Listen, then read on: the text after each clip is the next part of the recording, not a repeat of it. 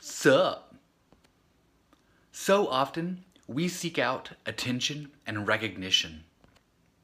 We put ourselves out there to be seen and heard.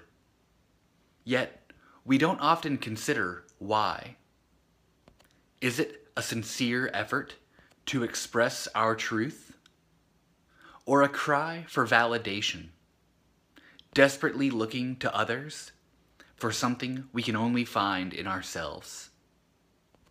To whom are you turning for validation? To feel worthy, loved, and seen. To feel like you're enough. Your friends? Your family? Online followers? They can't possibly give you what you seek. The only validation that matters is your own.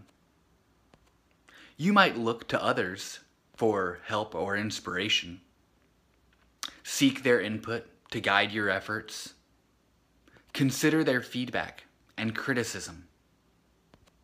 But they'll never fill a self-love sized hole.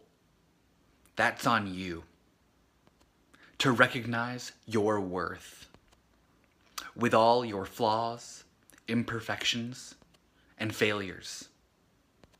All your yet to be fulfilled potential. Your doubts and fears. Keep seeking growth. Keep seeking improvement. Keep seeking your best life. You are worthy. Right now.